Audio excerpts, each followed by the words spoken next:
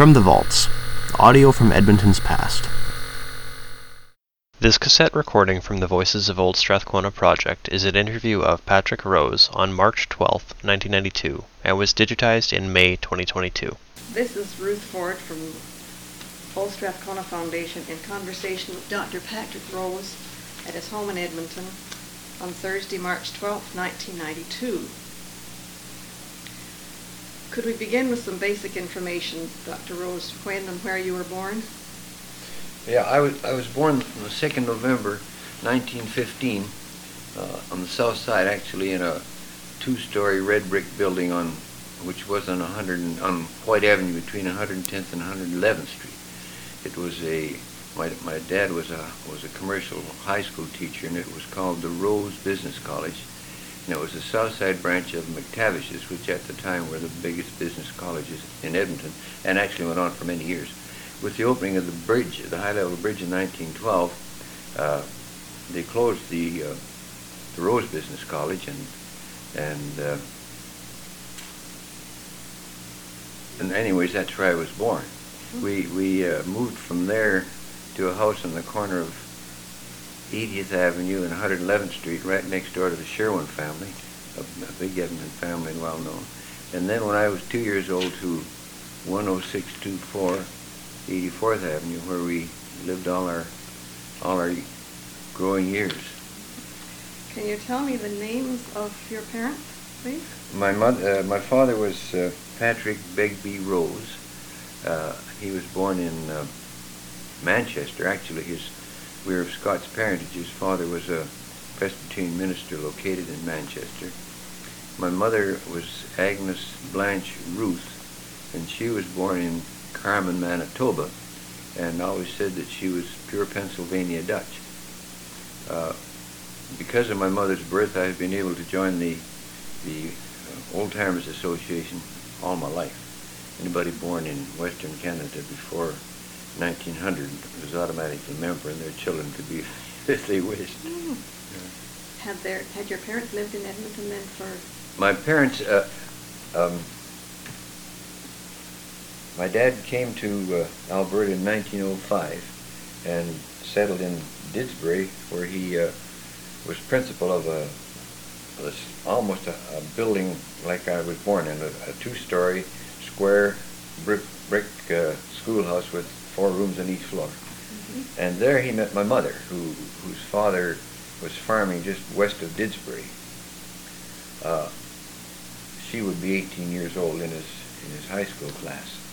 The Ruth family moved to Salmon Arm, where my aunt still lives, and I think about 1910. I have to guess a little bit. Mm-hmm. My dad went to Salmon Arm and married Mother, and then they came to Edmonton, maybe 1909, because they came to Edmonton in 1910, where my sister was born.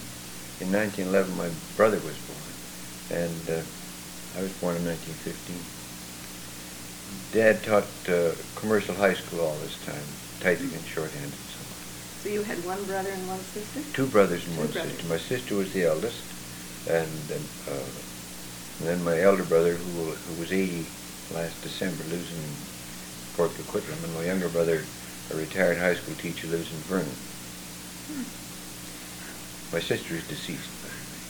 This is your oldest sister? Mm-hmm. You talked about the home where you grew up on 84th Avenue, yeah. You said. Can you describe what that home was like? Yeah, it was a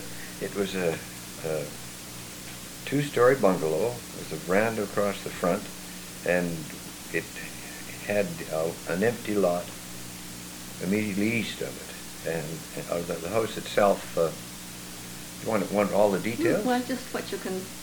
Well, the house itself, upstairs we had Mother and Dad's bedroom at the back of the house, a bedroom for my sister next to hers, and then the whole front half of the house was one big room that hadn't been partitioned off, and that's where we 3 Rose boys lived. It's the perfect setup, right? Oh yeah, and I don't remember it in detail, but Dad immediately set to work to grow a lawn on the lot next door, and when it was fully established, it was a lawn in the summertime and a rink in the wintertime, And the Rose household was the meeting place for 4 other families. Bob Shaver on 83rd Avenue, Frank Murray just down the block from us on 84th Avenue, and Jimmy Dugas behind us on 85th Avenue.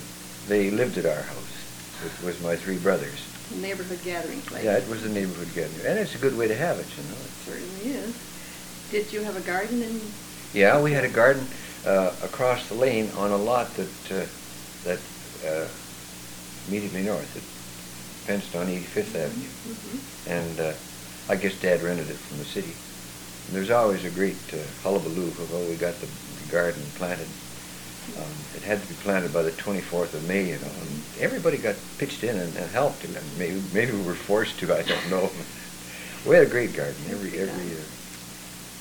Back to your house again. Tell me about heating and plumbing and those essentials. Well, there was a coal furnace. And a big stove in the kitchen. There was running water, but I don't think we had hot water for a few years. I think that you heated the water in the stove, because I don't remember a water tank or anything in the basement, you know, to heat water. Then in 1926, when the gas came to Edmonton, we had to take out the grates in the furnace, and they put gas burners in, and Mother's stove in the kitchen was replaced with a gas stove, and then there was a water boiler, a standard gas-fired water boiler down the basement. So then, from then on, we had hot and cold running water. Now, I wouldn't want to go to court on that, but I don't remember. I'm sure up until we got gas, there was no way to heat water except, you know, the big stove. It had a circular thing around it where you kept water circulating, kept it warm. Getting warm water would be a great advantage for you. Did you have grandparents who lived close enough that you could visit?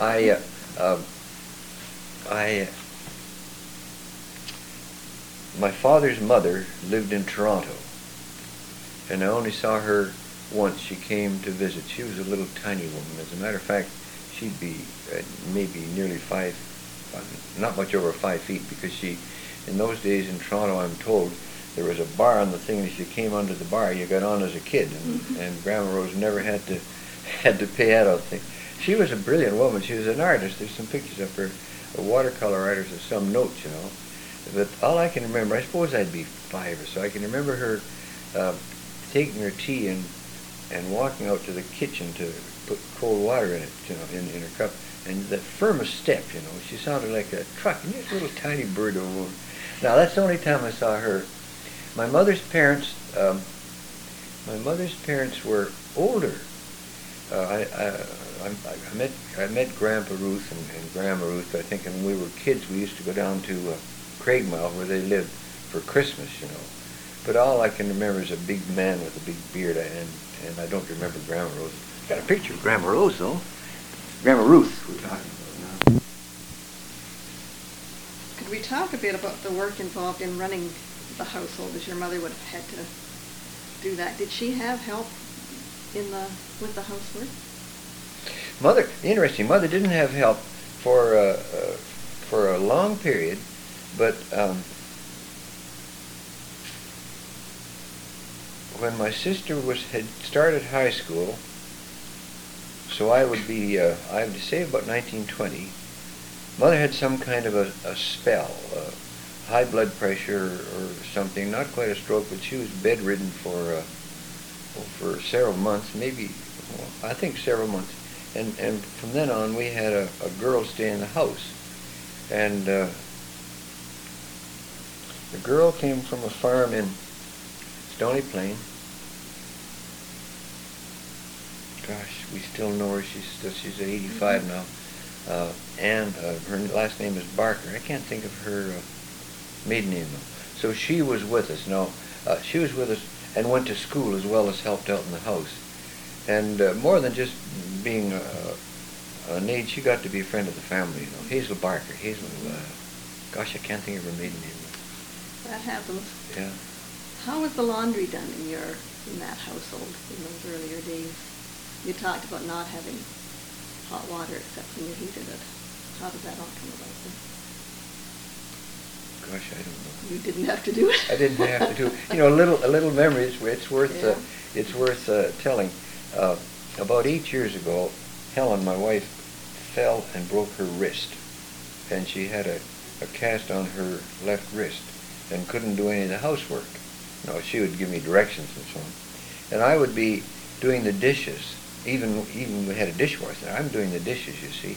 And it wasn't until then at home we boys had to do the dishes. You know, and there's always a fight, who's going to wash, who's going to dry, and eventually we'd get it sorted out. But we never had to do the finishing ups, because my poor bloody sister, Mother Hollering, she got stuck with the pots and pans.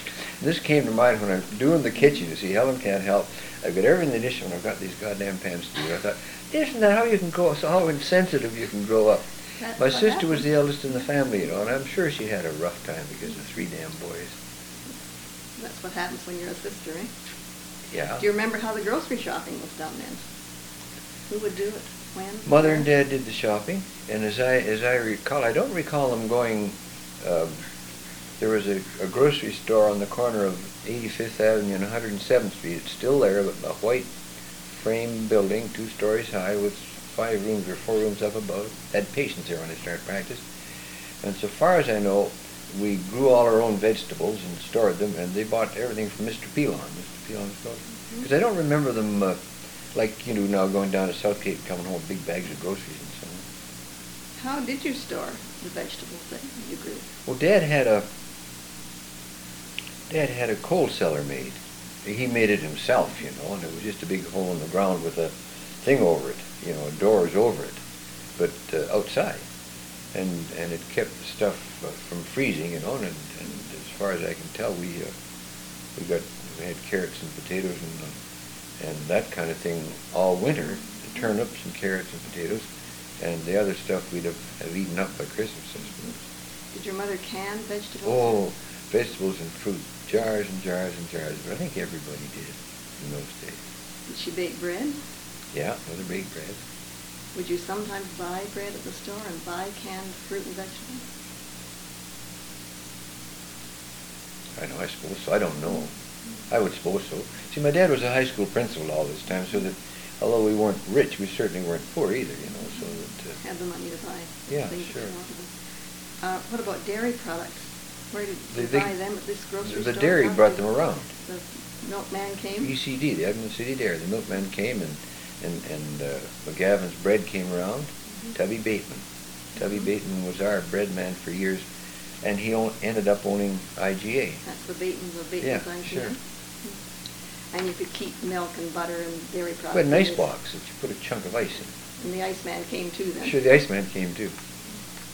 What kind of cooking equipment did your mother have? You talked about a stove she cooked on. Did she have, what else did she have to use for cooking? Anything except elbow grease? Well, nothing. No.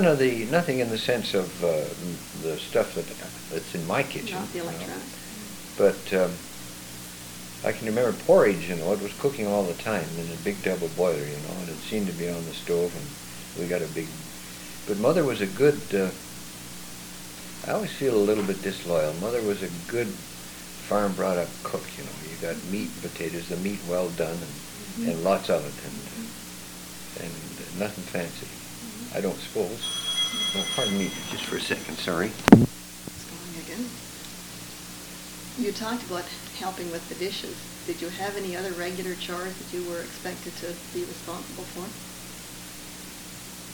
Well, I presume, you know, my dad, my parents were good parents, and I'm sure that we had jobs to do. I can remember the big thing was cleaning out the ashes out of the furnace, you know, because it was down in the basement. You had to take these things out in buckets every now and then, you know. And we had a fireplace in the front room that dumped straight down into the basement. About twice a year you'd have to open this, you know. You'd open the flue at the bottom, and that stuff would just gush out, fill half the basement. You'd have to sweep it up and take it out. Oh yeah, we had jobs. We all had paper routes too, you know. At least from the time I was 8 or 9, we first had a bulletin route, and then we got a journal route, and my elder brother had it, and then I, and then my brother. At most of the time, it was the biggest journal route in the city. Is that right? 184 papers, 85th and 86th and 87th Avenue from 9th Street to 12th Street. Big So job. we always had paper, and then on top of that, looking back on it, we must have been, there must have been some, well, I guess because my dad didn't have all that money, we mostly made our own money, but the Rose brothers also had a lock on the Calgary Albertans for South Edmonton. They would come in the... This material is a digitized audio recording from the holdings of the City of Edmonton archives. For more information regarding the recording, please contact us by email at cms.archives@edmonton.ca, by phone at 780-496-8711, or on our online catalog at cityarchives.edmonton.ca.